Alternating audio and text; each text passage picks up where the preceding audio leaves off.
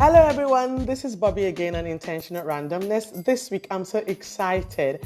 I was on phone with my childhood friend of 25 years, and as usual we were getting into serious discussion as we usually do because we do enjoy each other's company. The conversation was so podcast worthy that we cut the call and recorded a podcast instead. So on today's episode, I invite you to eavesdrop on my chat with Jumoke, Olajumoke Isaiah, as we talk about everything from having a go-getter spirit to growing up and to raising children.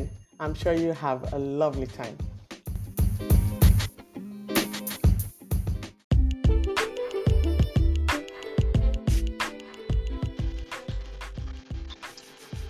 Hello?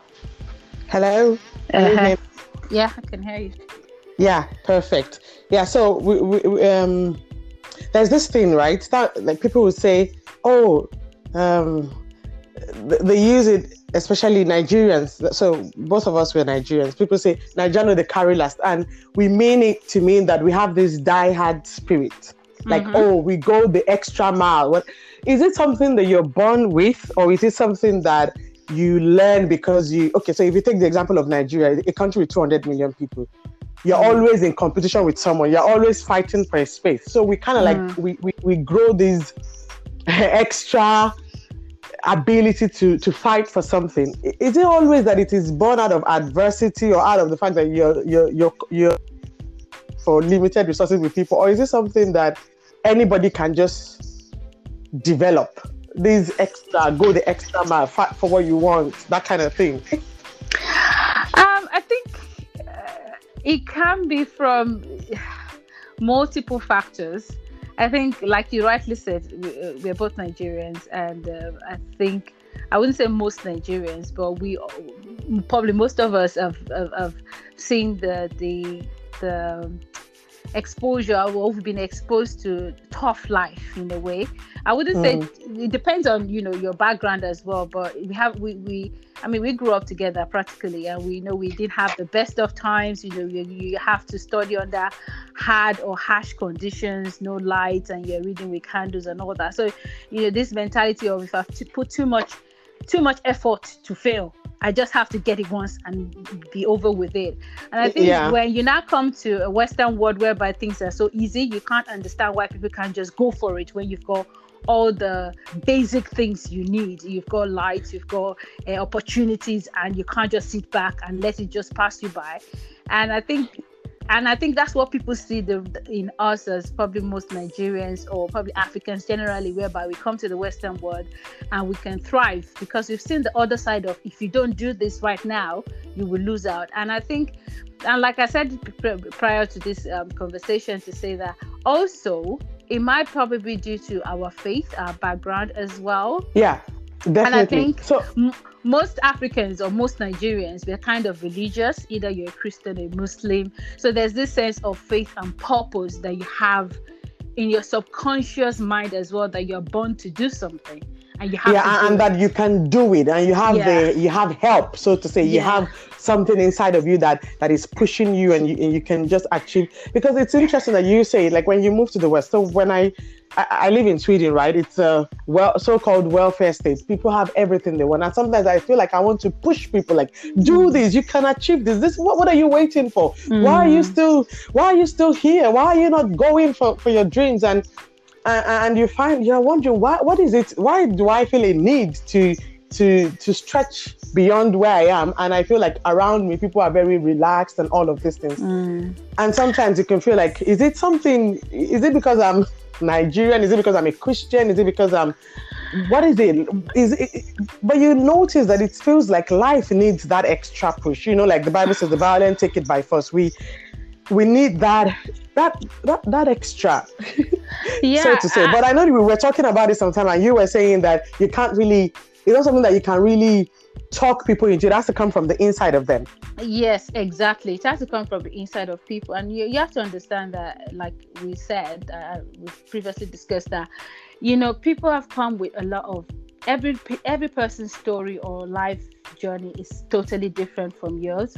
Some people have gone through a lot of, probably psychological trauma, abuse, and, level of exposure, their upbringing, their background. And it's kind of difficult for them to see what you're seeing. I mean, like some people were born with the golden spoon. So everything was usually like it's already been planned or there for them. They don't have to struggle for anything. So they can't understand why you're so like passionate about you have to do things, right now, and you don't have to compete for this stuff because these things have been handed over to them. Whereas some people, they didn't even have any spoon. There was nothing. They were born into this struggle, and they've just been beaten so down with life that they can't just see life outside. They can't, there's no hope for tomorrow. Every day is a struggle. Every day is it's like you're surviving. You just have to survive now. You don't have to think about the next minute. And another thing people realize is, like I said previously, you can't beat a dead horse. Oh, you have to you can do it. It has to come from you within. And from us, I mean, we grew up together. Right from when we were young, we've been all been told you're a leader, you're born with a purpose, you know who you are in Christ. So it's there for you. It's your subconscious mind. Yeah, it's interesting. It's interesting that you mentioned that growing up, and because I know that we sometimes discuss this at home, that I'm always like, oh, the next thing to organize, to do, and okay, my husband is very quiet. He leads in his own special way, and he's always like, what's the first? And I'm like, but you have to do this, you have to do that. And I look back to how we grew up. I mean, we were going to leadership classes when we were in senior secondary school. They put us together. You remember that time, Pastor Oyefe and the rest of them, and they were like leadership course, and so it's like you were mentored into leadership without even, before you realize what you could be, you were told you are a leader, you're born to lead, you're born to succeed, and you run with that. And when you meet people that don't have the same mindset, you're like, what? Which planet are you living on? Don't you know you're born to be a leader? Don't you know you're born to lead? But it's interesting that you mentioned that we kind of like had the privilege of having that kind of mentorship or seeing that example around us. Passive mentorship, because it wasn't formal then. It wasn't as if like we were told you're being mentored, but the seeds were sown into us every day. I mean, you go to school during our assemblies, there's usually the word, people telling us stuff. We're thrown some challenges, right? You remember when we had this what do you call it, debate societies, and we used to have that a lot. And we were given responsibility right from young age that we didn't realize that we're being thrown, or the seeds were being sown into our lives. Then we didn't realize it. It was probably after life has happened and we're now in our different disciplines and professions, we realize that, oh my God, so this was what we were being sown into us then. And like we said previously, that your environment, your upbringing, your background, people around you at times matters when you're growing up, because you're just like, when you're in your early, probably I'll say probably as early as 8, 9, your early teens. Around that's mostly your formative years, isn't it? People around, things like this are sown in a subtle way that you don't realize it until probably your 20s and 30s. The fruits start coming out, and you can't understand it. Why am I different? Why do I see opportunities when people see problems? But it's because you've grown up in an environment whereby people make you to see solutions rather than problems.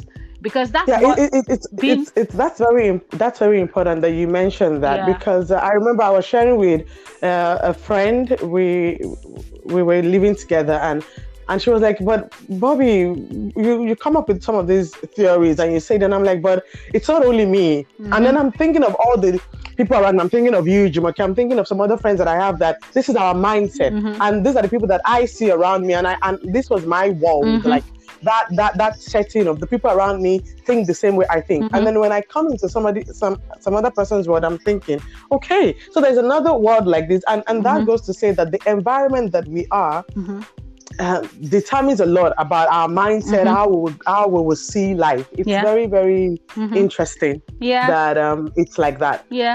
Yeah, I mean, for my profession as well, I went into nursing because I realized that there's more I could do. People always see nurses as, second class. They're not educated. They go into the profession by accident, or they don't have enough credits to go to the university. So hence they go into nursing. But I came to nursing. I literally, obviously, I was asked to go there, just 3 months, and after that you can go to uni. But I got there and I was given and I told my mom, I want to continue. I want to be a nurse. I mean, my brother, well, I was meant to go for medicine, but eventually, I stayed in nursing. But everybody still say, "Oh, you're too intelligent to be a nurse. You're different."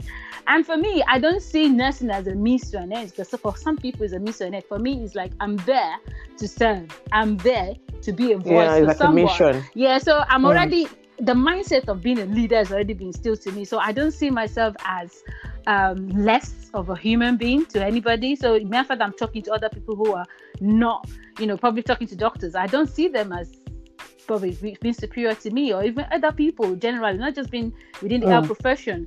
Other people, other professionals, I don't see them as, I don't see myself as being inferior. It's like you go around and you know that you have a worth. Yeah. And that becomes it's like the basis, the foundation for this dyad spirit we're talking about. Yeah. The fact that you know that you can do all things. You can, through Christ who strengthens you, you can do, it's like, you know that the world is just available for you to, if you have it in your mind and you want to get it, you can reach out and pick it up. Yeah. And it's you see the world as your stage. And like we said, when you have a purpose, it doesn't matter where you find yourself. You will just, that drive will be there every day for you. Is like, I have to do something. This is what I need to do. And it's as if your whole life has been planned for you in a way. You're just acting out, or you're doing the script, or you're just acting out the script. Because at times myself, I'm asking myself, where is this idea coming from? Why am I thinking this way? I shouldn't be thinking that way. But I realized that when you like I said, remember the conversation we had, like life without Christ, there's no way you can live outside Christ. Because when you know who you are, and you have the Holy Spirit inside of you, it teaches you every day how to do this. You are in your work, it can teach you how to do things differently as a nurse, as an engineer, whatever profession you find yourself, as a mother, it will teach you to do it differently when others are struggling. And I think that's what people they don't understand. Why are you different? Why are you so self-confident? Not that you're trusting yourself, trusting your expertise, but deep inside of you, you have God, you have the Holy Spirit, you have what it takes. So you're not intimidated by your environment. You're not intimidated by people's prestige or wealth. You know that I might not have what you have, but I have something within me that can propel me forward into my purpose and be able to be what God has called me to be. So you're not in competition with anybody. Actually, you're racing against your own time. Really, that's the reality of it. Yeah, and that's the thing. I know I've had this conversation with some of my friends. In other settings, maybe here in Sweden or generally, and it's always like, it's very easy for people to misinterpret it to mean that you want to compete and become someone great in life because you want to compete with someone else, or you are looking around you. But mostly it's just inside. You know that I am born to be something. There is something inside of me that must come out, that must be seen. And so that pushes you. You're not necessarily in competition with the world, especially now that we live in the social media era. Everybody is out there. Everybody is saying something. Everybody is doing something. And it's very easy to say, oh, I want to do this because that person is doing that. But really, it's inside of you that you feel like, I need to fulfill that which has been put inside of me. I need to bring it out. It has to come out. And it becomes what pushes you, what propels you. It's that extra that you need in some things. And really, sometimes you, like you were saying, you might meet people and you see that they've been through a lot. So when you're saying you can do this, they're thinking, I can't. How do you then help? Because, we were talking about, can you motivate people? I was telling you that, I wanted to talk about this topic, and you were saying, it's not even something that you can really motivate people into. It has to be something that happens on the inside. Maybe healing takes place, maybe restoration takes place, and then it's easy for someone to hear you say, you can do that, and they say, yes, I can, because now there is something that has changed on the inside. Yeah.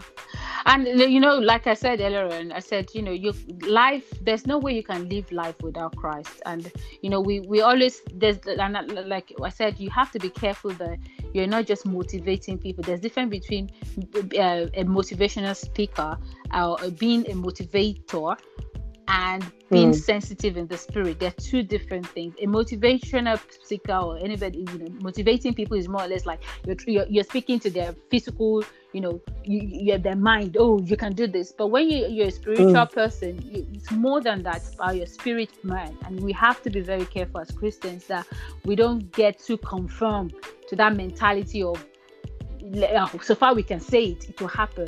But being careful that we can't. The Bible says that, I will send the Spirit, that's it, this comforter, who will teach you all things. Because there's no way you can live the life God has proposed for you without the Holy Spirit. And that's one of the things that's very important, that these people who have gone through life and you're trying to speak to them, you've said so many things and you can understand that it's not moving them, then that means you have to change your strategy. Start praying for them, because that is the Holy Spirit that can only convict people. Conviction is not just about sin. Conviction is also about connectivity, connecting with your spirit, because you need that spirit to connect with your spirit. Then the transformation can happen. And that's where one of the things I've learned through over time as well, whereby I try to encourage people, but I realize that I'm trying to encourage them based on the physical realm, like, oh, you can do this, you just have to, take your time and all that. But I realize I have to go a bit further, because the Holy Spirit, the Bible says, the Bible, God knows their past. You don't know their past. You only probably know their past based on what they've told you. But God sees the 360, everything that has happened. And, that's the only person that can help them. And praying for them, being patient with them, and you could probably signpost them to people who are more experienced, or probably books, or things that you think can help them, because different people have different personalities, and people have different ways of learning as well. Some people are visual, some people are they're fact based. Some people want experience. They want one-to-one. So some people will go beyond just level of talking. They have to have intense sessions and therapies and things like that. Yeah. But you just have to walk at their own pace. And also one thing I've realized is it might not be you. You might not be that agent of change. You might just sow the seed, and somebody else will probably have to take over and take it water. Yeah. So, And nothing can really beat that from the inside. So I'll give an example. There was a time I was trying to lose some weight. So my husband knew this, and he would be like, you need to exercise. And I'll be like, please, not today. Don't start with that. But at some stage, it was something that I desired for myself. So I would get up in the morning and I would do the jumping jacks, and I would jump up and I would exercise. And even my children would be like, Mommy, you're exercising. But it took me wanting to do it, not just somebody telling me to do it, Exactly. It was like, I got to the point where I was like, okay, I want this for myself. And then I could put the work in. So sometimes that is very important, that people have to get to the point where they want it, even the changing. If let's say you meet somebody that is, or if let's say someone is hurt or has been through abuse, through trauma, and they're trying to seek help, or people are trying to help them, they have to come to a place where they want it so bad for themselves that they can reach out for the help. Exactly. Because, like, sometimes, of course, you might need a word, you might need an extra, somebody telling you you can, to now say, okay, I think I want this help. But it has to happen. That I want must happen. Yeah. I want, and then I'm willing to put in the work. Yeah. Yeah, and it's about... You were talking the other time, you mentioned about, just now when you were saying that sometimes we think because we say something, we claim it, and we claim it that it's going to happen. Sometimes it requires work. After you've claimed, you need to put in action. I think some people, and I also, it's two sides to it. People do all the talking, but they don't want to work. At times I will tell people, you can't talk the talk and not walk the walk. You have to do both. You can't just talk, And also, as Nigerians, Africans generally, we're so spiritual that we spiritualize things and we don't want to work. Yeah. I'm going to be rich by force, by fire. But you're not actually putting the work, the diligence, what is needed for you to get that money. You can't just sit in your house and wake up that the money will just be right at the door. No, you have to work. I mean, you have to go out there, push yourself and all that. These are the things that people at times, you have the other side of the spectrum as well, where people do all the talking and they don't want to work. And some people are working. Or they do all the work and they don't realize that there's more. They put a lot of effort. Yeah, there's more as well. There's that extra that only God can put. Yeah. There is a favor that comes on a person's work that it multiplies it. And that's well. And that's where the Holy Spirit helps as well, because it will help you to balance both walking the work and talking the talk. You can't. That's why I personally, I mean, you've known me almost practically all my life. I can't live my life without the Spirit of God, because I know that the journey so far has been Him has been the Spirit of God all along, and God helping me. So it's not just about talking the talk, but it's about walking in line with what is expected of me as well. So, and I think one of the things that we have to realize also is, like you said, the motivation comes from your mind. It's not just about motivating yourself, because you have, like you said, with the experience of weight loss, I've been through that journey myself. You have those good days whereby you're pushing yourself and all that. They're very motivating. And you get on the scale and nothing has moved in the last 1 week, and you're thinking, with all this with all my jumping and running and everything, it's like you added more. You're like, okay, what's going on here? But it takes perseverance, it takes determination. Like, I'm going to keep, even when people are not, people are saying, and I think, now that you mentioned perseverance, for me, I think that's what maybe that's the word when I think of the die-hard spirit, that it sometimes feels like life needs. I think it's that perseverance. It's not just die-hard in bragging or, hit your chest ham. I don't know, with these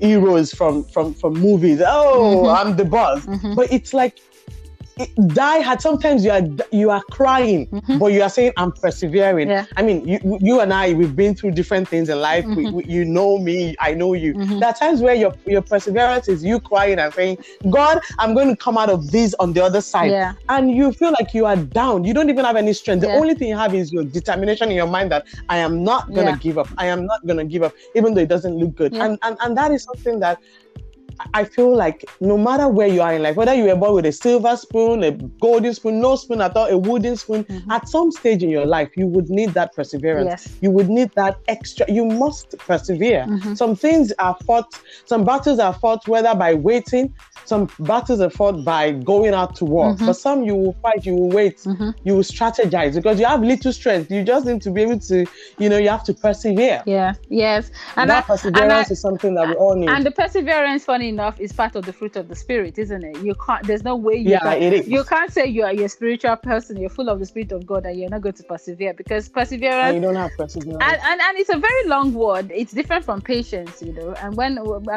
like you said, we've both gone through stuff that, we're thinking, oh my God, this will never end. But it takes exactly. You feel like, is it going to ever end? You cry every day. And you just, every day you just feel like, I can't do this. You remember, there are times I'll tell you that I'm just praying for the strength for today. I'm not thinking about tomorrow. I'm not thinking about what's going to happen next week. I just want the strength for today. And that's it. That's what perseverance is all about. Taking one day at a time. One day at a time. I'm knowing that come what may, whatever happens, God still has my back. Even in my failures, in my fears, whatever happens, life is not going to be all smooth and rosy. We know that will be, it's ugly. And maybe this is the topic for another day. But that is one of the rudest shock that you get when you start entering your 25, 30, somewhere there. All your life, they say the youth, the gift for the youth is the fact that you have hope. Oh, tomorrow is bright, tomorrow is good. Everything is just rosy, everything is happening. But when you start entering 26, 27, coming into 30s, and then life starts happening, and you start looking around you, what? Isn't it going to be rosy all along? And what's going on? Father, are you still here? Am I still daddy's little girl? And it feels like the world is opening from under you. Yeah, and I think for us, some of us, we both grew up in almost the same area, and we know that it's more or less we're living that shielded environment or shielded life, whereby everybody, they're Christians, everybody they're who's who, they're doing well. It's always black and white. It was really shielded, and I didn't even realize it was shielded until maybe a couple of years ago. Meeting people from different walks of life, different countries and different stories, and you're like, oh my goodness, exactly how our lives were shielded. It was really a safe environment. I mean, you can go to we come to your house, we go, there's not always this, probably somebody's locking behind, you can be just picked. We didn't have any sense that there was no not in our immediate environment. I was never afraid of anything. As a country, we knew that things were happening around us, but in the environment where we are, our parents' friends, our teachers, it was safe. It was safe. We felt very safe. It was safe. And when like you said, you get into your late 20s, early 30s, and you start meeting people, having life issues, marriage, motherhood, career, and you're thrown into the mix of it. You've never experienced betrayal before. You've never experienced people. No, you just start. I'm still always shocked. Yeah. I'm such an I'm an open book. I'm what you see. If I like you, I like you. If I'm communicating with you, I'm telling you the truth. Sometimes only Kai is always telling me you are too open. Do you have to give all that details? I'm like, what? Yeah, it's what it is. I had the same experience. People will be like, people come into your life. They know about you. People that have not known in years. I asked them about my brother, my mom. How did they know that? I'm like, there's no way you can live in Ife and people won't know you. People would know. And I think it's because we lived in that very. It wasn't even. It was just safe. I don't know if I would say it was shielded. They weren't trying to shield us from anything, but there was just that there was nothing really to shield us from. It was really a very safe environment to grow up. Environment. And up to now, I still find it difficult that people can lie to me. I take people for... the same here. I don't know how people do it. Look you in the face and tell you a story that is not true. I also don't know how people do it. But it was later that I realized that, okay, I come from a very shielded environment. I cannot expect everybody to think like I do or to see life as I do. And in a way, I also feel bad that people have had to go through things that kind of like destroyed their innocence before it was time. Yeah. Because coming into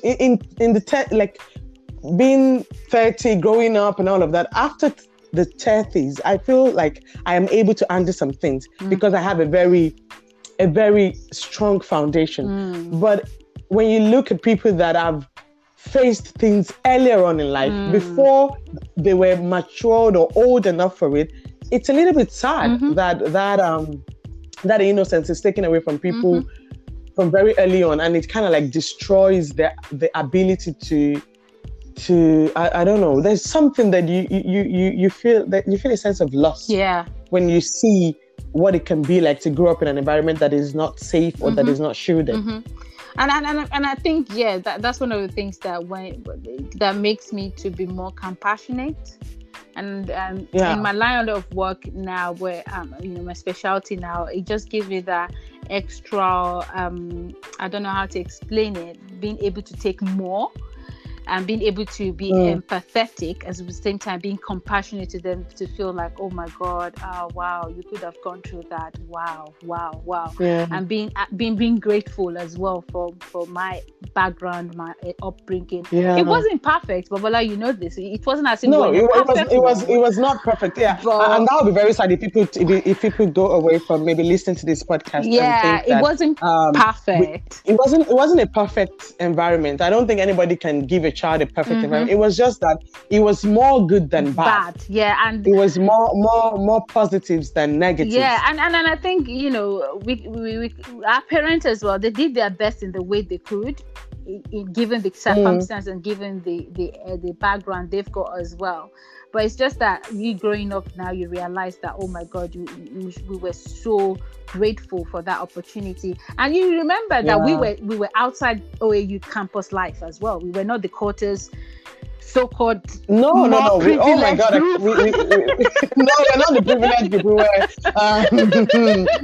What did they say in Nigeria? We say paki. It's somewhere between butter and paki. You're not totally butter. You're not totally paki. Probably I go for Gary, the Gary one. Then we were like bread and butter today, Gary tomorrow. Kind of like you're switching from being. It's not normal middle class life. But I don't think we were middle class, so we were a bit lower than middle class. Okay, you see.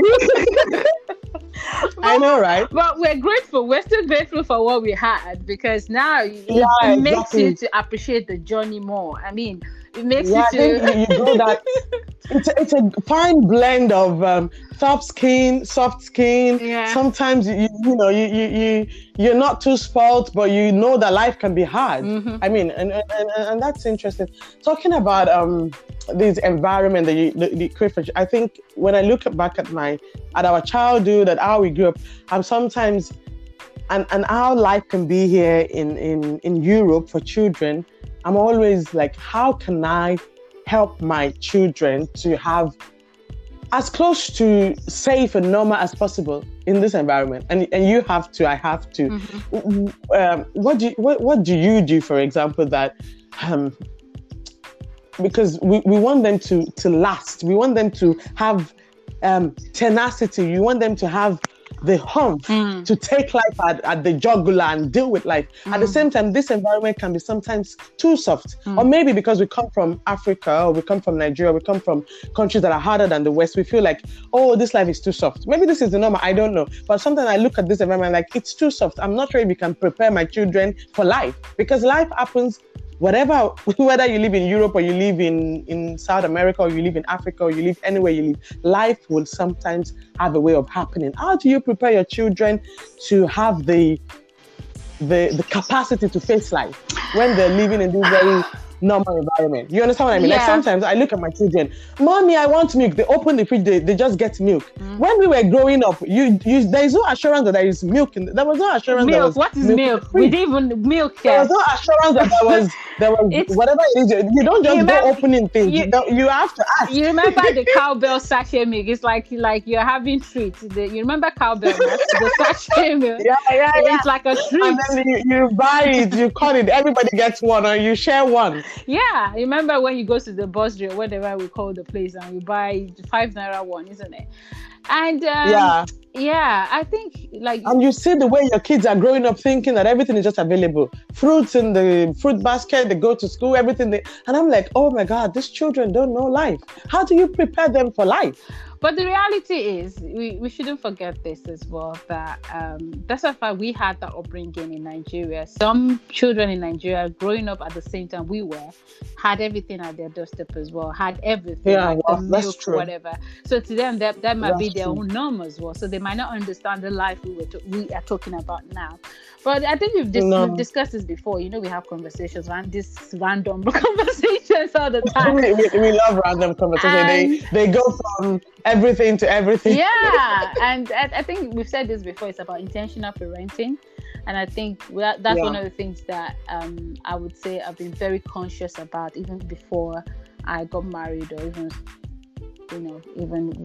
the moment I came into this country. Thankfully, I had the opportunity to come into UK in my late teens, and I was very conscious of the fact that there's a purpose for which I'm coming to the country. I'm not because my mom is here and that's why I'm coming. I think that has been in my mindset, that there's a purpose for which I'm coming to the UK, and that has stayed with me all along. That has been, there's been like my safety net all the time. And when I started, started having kids, especially when I was pregnant with my first child, I was very conscious of the fact that, even in my single life, I don't know, we've talked about this or prayed about this before, that, the Bible says that, God said about Abraham that he knew Abraham was going to teach his children or his family, something like that. I can't remember. For me, I've always had that mindset that God was going to give me children at all. There's a reason, there's a purpose for each of my children. And God help me, and that's always been my prayer point, that God help me to be that kind of parent that will be able to bring my children up in the way you've intended. And also, like you said, every parent, I share the same worry as you do. Like, how can I even bring the children up in this environment? How? It's because how I was brought up is different from totally different from the environment I found myself now. And it's more or less I don't have control as much as the control my parent had on me. I don't have that control over my children. It's like they're mine, but they're still not mine. It's like the government has like an investment, because I'm not paying for their school. You know that education in Europe is free, sort of. So in a way, you don't have that much say about what is being taught in school. Yeah, you can't threaten them like the way sometimes African parents could threaten their children. I'm the one paying your school fees. I'm the one feeding you here. You have to listen to me. Here it's like exactly. You can't you can't owe them to that. So it's in a way it's as if it's like you've got different stakeholders in the parenting of your children in a way. And for me, and what you do have different stakeholders. Yeah, and so for me, it's being conscious of the fact that but whose are they? The Bible says the children are the heritage of the Lord. So they're first God's before they're even mine. Yeah. So that consciousness is there. And, we've got the privilege of going to Christian school, primary and secondary school. We don't have that much faith-based schools here in the UK, but some of them, it's very, very rare as well. But so it's also being intentional about, even though I might not have complete, say in what you're being taught in school, I have to be sure, obviously, before making sure you go to that school that it's the standard is okay.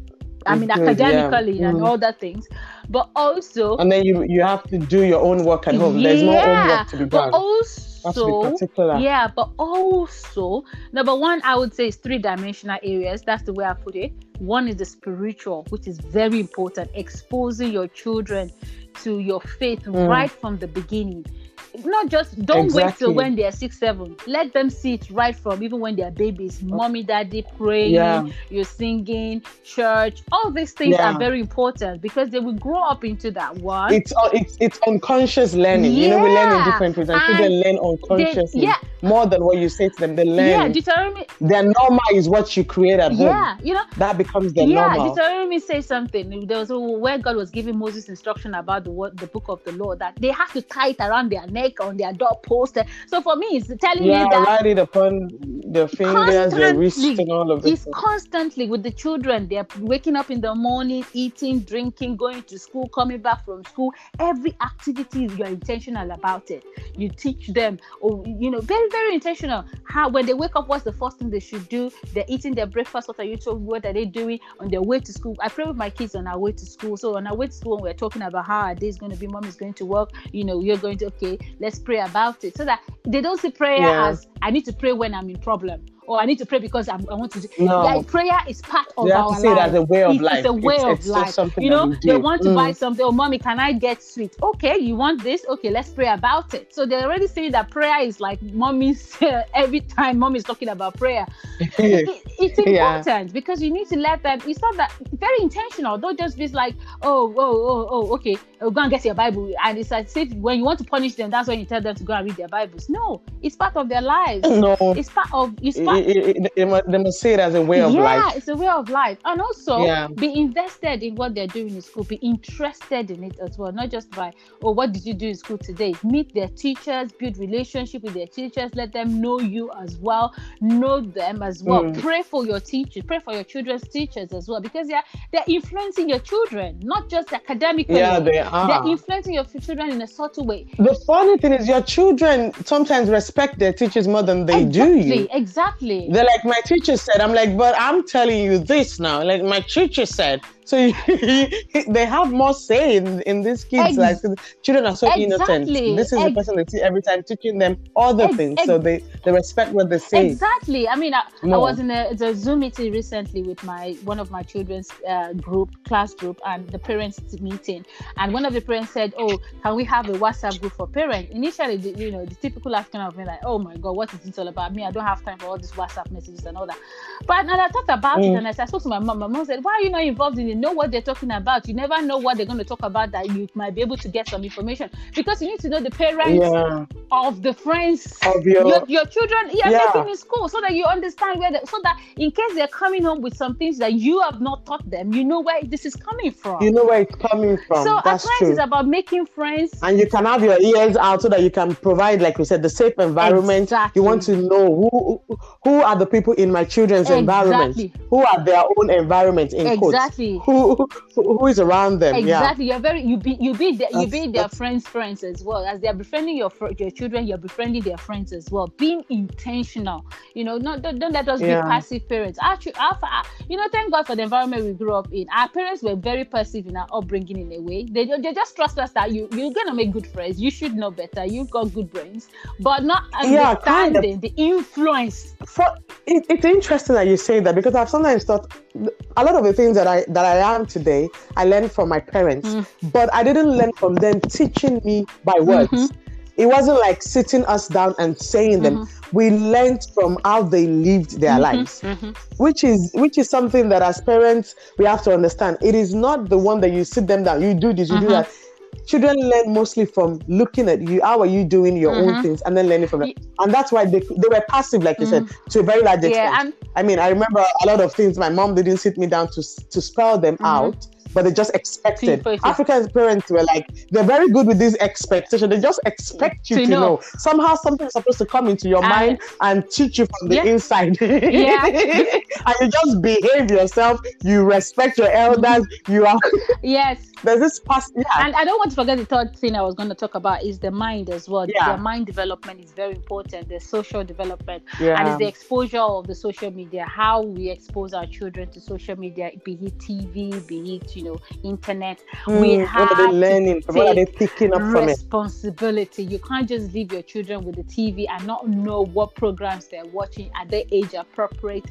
Are they faith-based? Because these are the things that will affect their minds. You can't. They spend so much time in school and there's so much time on the internet and TV, and you're asking how are they having anger issues because they've been exposed to things like that's true. And you're talking about movies being age appropriate. Oh, now we always do. We went from see where we started from, so where we are. But anyways, this is normal. A friend of mine was visiting us at home, and she wanted to put some movies on for my kids, and I said, "What age is it?" And she was like, "Oh, you're so concerned about this age." And I'm like, "Yes, I'm very concerned. I don't want my 2-year-old watching something for 9-year-olds because sometimes it's even the age ratings on movies. I see a movie for a 7-year-old, I feel like it's in my age. You should be 13 or 14 before you watch that. That's not even for a 7-year-old. So it's very important that we are very conscious about this. We might look like, oh, this crazy parents. What are you even? It's just a movie. It's just a cartoon, but it was not intended for this age. No. And it could be anything. Something scares children and they're afraid for no reason. The next thing you know, they're just unusually anxious. They have anxiety issues. You don't know where it's coming from. Yeah, and because this, it could be a cartoon. It could be anything. One of the things I have, one of the things my mindset has always been like this. When I pray that my children should be better than me, I should know that that means their intellect should be better than me. So what I was doing at age 5, I expect them when they're at that particular age, they would have gone ahead of me. So I shouldn't be thinking that when I was age 5, this is what I was doing. So you expect them to be at that level. They've gone beyond that level because one, that was your prayer. That is what you've prayed for. And 2, we are in that age whereby there's information overload. So you have to understand that what you were not exposed to when you were even in your probably early teens. In this day and age, the world is about to expose them to it. Tell me, they're exposed beyond what you think. I mean, give them, if you can just spend a whole day studying your children, behaving as if, be in their world, but be intentional about studying them, you'll be amazed. I did it for just one day and I was amazed how my children were communicating with each other, the way their negotiation skills, their communication skills. I was so amazed. The negotiation skill is another one. I couldn't believe it, and at that point I realized the way they reason so well. Like talking about this TV and everything. So this morning, my daughter told me. Adele was saying, "I want to watch something, mommy, but I know that you won't let me." And I said, "Oh, what did you want to watch?" And then she mentioned the cartoon. I don't even remember. And I said, "Why do you think I will not watch? I will not let you watch?" She said, "Because you would say that it is for older kids." So she already knew that she can't ask for it because she knows that it is for older kids. It's for a 9-year-old. So in her mind, she has already figured out why it shouldn't happen. Exactly. And this is a child that's just 5 going to 6. She knows, she understands mommy won't say yes because of it. She's not angry at me. She's just telling me that this is what I would have loved to watch, but I know that you say no, and for this reason. So I have explained to her the reason. I didn't just say no. For us, when we were growing up, we just said no. Why? Because I said no. Nobody was explaining themselves to us. Exactly.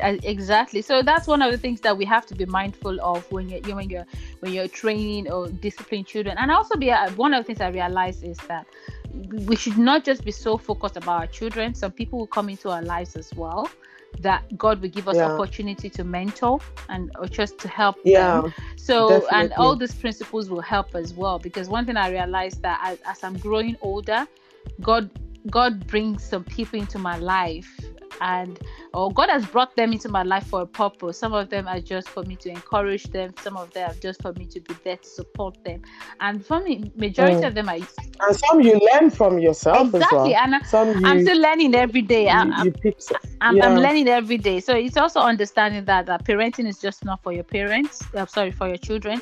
Also, some people like some people say spiritual children were fine, but some people will just come into your life that you are there to just help them as well. So yeah, I mean that's another legacy that maybe we have in, let's say, African communities. I know it's not just Nigerian communities, so I use African, very conscious of the fact that it's not just Nigerian communities. That when we were growing up, they always say is the community that trains you. And it's a legacy that we need to continue to pass on. It's not only your children that you're there to parent or to be mentors to. There are people that will come around you, other children that you have to, as an adult, take responsibility for. Yes. In as much as it is allowed, as much as you are able to, because that is something that was passed on to us. Many people took responsibility for our life. Your parents are your parents, but there were some people that would just take interest in you, your studies. How is it going? What are you doing? And they become like your, like you were saying, passive mentors, because they took interest. They were adults that were not just focusing on their own lives. They were looking around them. Who can I be a blessing to, and who can I bless? But anyways, I know we can talk for hours. Our talk, it will not finish, but I'm very glad that we could chat and talk about this today. That's all right. And looking forward to more conversations with you. Yeah, thank you. Thank you for having me. Oh, by the way, because we just started talking, you didn't introduce yourself. Okay, because you kept saying my field. People should know, what is this field that is your field? Okay, so I'm Olajumoke Isaiah. I'm a nurse by profession, but I specialize in palliative care. So basically, I look after, or I care for people who are who have got advanced disease or are dying, and I find it as a privilege to be in that specialty, because I think Bible says something that in as much you do it for one of these, you've done it for me. And I personally feel that when people are going through terminal illnesses or advanced disease, it's an emotive journey, and at times most times it's distressing, and being that pillar of support for them and being there for them, I think it's a privilege for me. I don't see it as a job anymore. I just see it as an extension of God's kingdom and a ministry. So yeah. So that's you have grace. I always tell you, I don't know how you do it. I couldn't. No, you have that grace, and good luck with it, and let God help you. Amen. Thank you. It was fun to chat. Thank you too. All right, then. Thanks. Thank you, dear. Bye.